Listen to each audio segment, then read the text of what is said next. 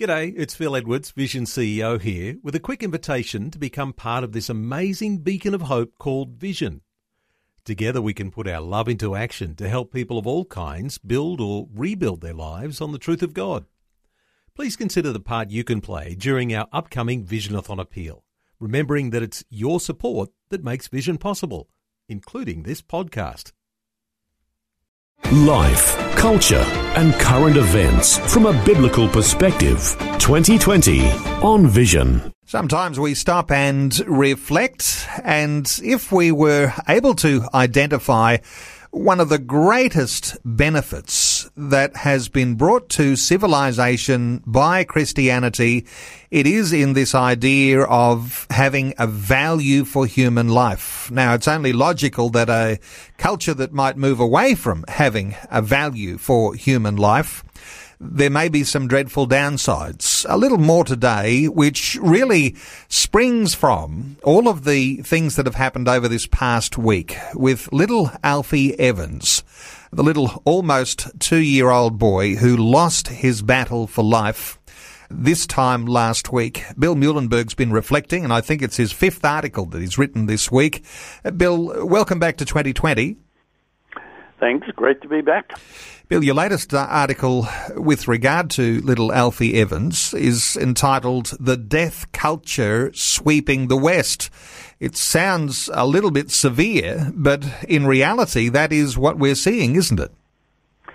Well, it certainly is. Anybody with their eyes open, looking at the West, can see it's a very, very big, black, dark cloud hanging over the West where death seems to be promoted, celebrated, pushed, endorsed.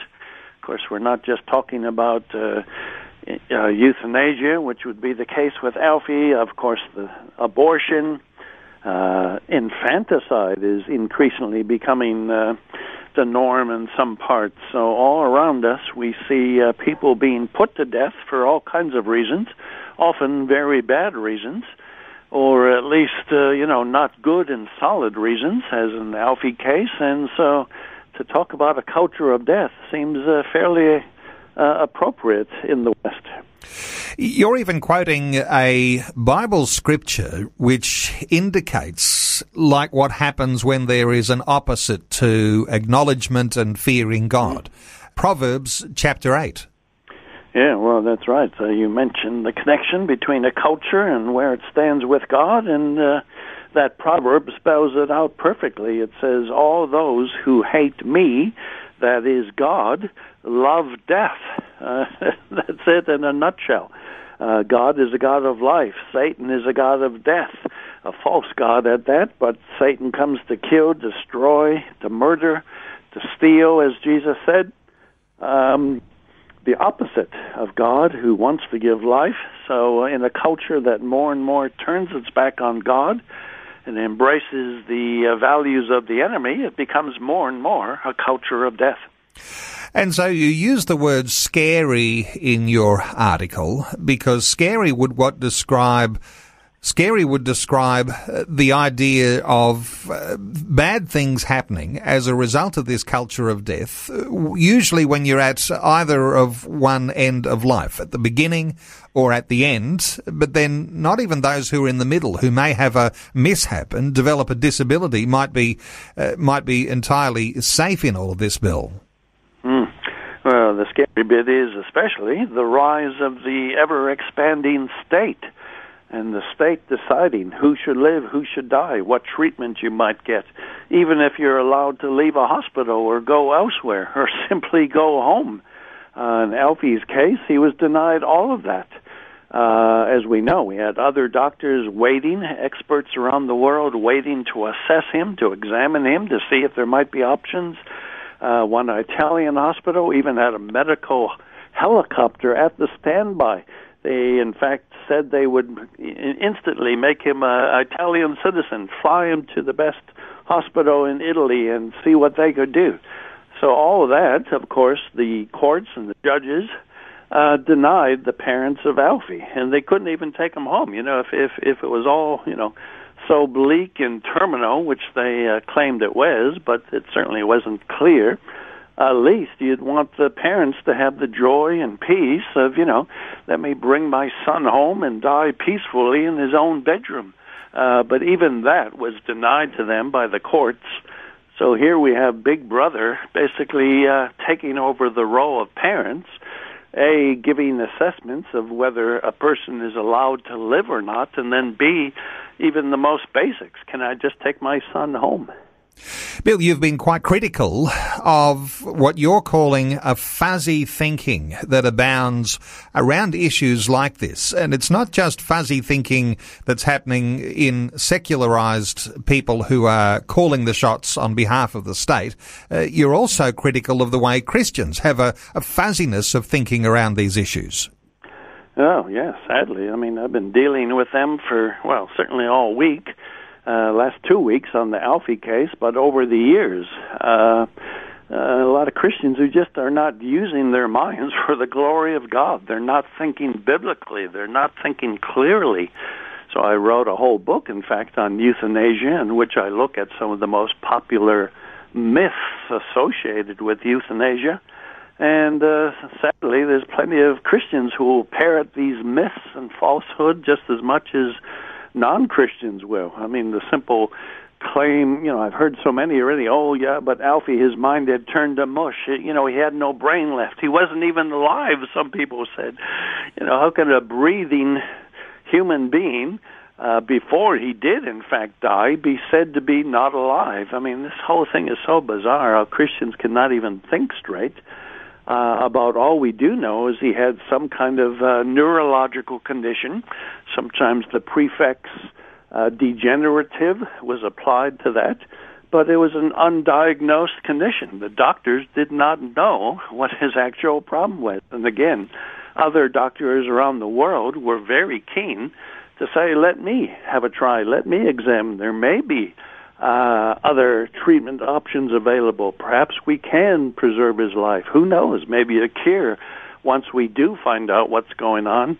But again, I've had so many Christians who are just, they're parroting the world's mentality, saying, we shouldn't have forced him to stay alive. He was dying. He was in pain. So it was a good thing that the hospital bumped him off. And, oh, dear me, no wonder why we keep losing when Christians are not thinking straight. And in this case, don't even have all the basics as to what was happening with poor little Alfie. And of course, we were talking about this contrast, this person who ought to make a decision here. And is it the state or is it the parent? And in a free nation or a people who want to be free, surely you would bring that decision down to the side of the parents. This is the big debate, isn't it? How much role does the state have? Well, absolutely. I mean, there's plenty of other considerations, and even here we do want to be fair. I think when we last talked about this case, I mentioned then as well, look, we do have limited resources. Hospital beds are, scarce. We only have so much money. So sure, every case, you can't just be glib. We have to live in a real world. So that's part of what hospitals and courts do. They decide, okay, how do we allocate these scarce resources? But on a question like this, surely parents should have some say and not be totally denied their desires. In this case, even to take him home was being denied. They had about 15 armed guards outside of the hospital, to prevent both Alfie from leaving, but protesters, Alfie's army, from perhaps coming in, although I'm not sure that was an actual threat. So that's the real worry. Again, it's Big Brother, it's statism, and in this case, it's socialized medicine. In the UK, parents do not have much of a voice. The state decides, they foot the bill, which means taxpayers, of course, foot the bill, and therefore you don't have a lot of options. If the state, via the courts, both UK courts and EU courts, decide, nope, this child is, we decide he's a no-hoper, we will not allow him the basics, nutrition, hydration, even ventilation, so all three were polled. That's a scary world. Big Brother. we don't think this child is worth living, and who gives a rip what the parents think? So any parent in a similar position would be utterly devastated. You know, again, even the basics. Let me simply take them home to have some peace there, but that even was forbidden. So it's getting very scary out there. And when you talk about a culture of death, you're reflecting too on what appears to be coming something of a routine, and remembering the lives of Terry Schiavo and little Charlie Gard as a similar instance to what's happened with little Alfie Evans, all happening too much, Bill. Yeah, well, if this were, just a one-off case, you might say, well, but as you just point out, we have a number of famous cases. Charlie Gard just occurred in the UK last year in London. Terry Schiavo in America. There's other cases like it, even cases here in Australia, where parents are basically being told, no, we will decide if this child should live or die, or even if it's an older patient. So it's not a one-off. It's becoming a increasingly worrying pattern of behavior by the state and courts to go this path, and that's a real worry indeed when it's the rights of a parent to, want the best for their own child or effectively just stripped away from them. And the way forward, Bill, what's your encouragement to listeners to our conversation today to hear of some of these developments? What do you think we ought to be doing by way of taking action or being on guard or being discerning about decisions? What are your thoughts? Well, all that and more.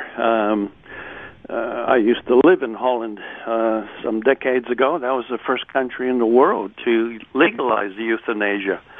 And even then, a lot of elderly people were moving out of Holland because they were afraid of being bumped off against their will.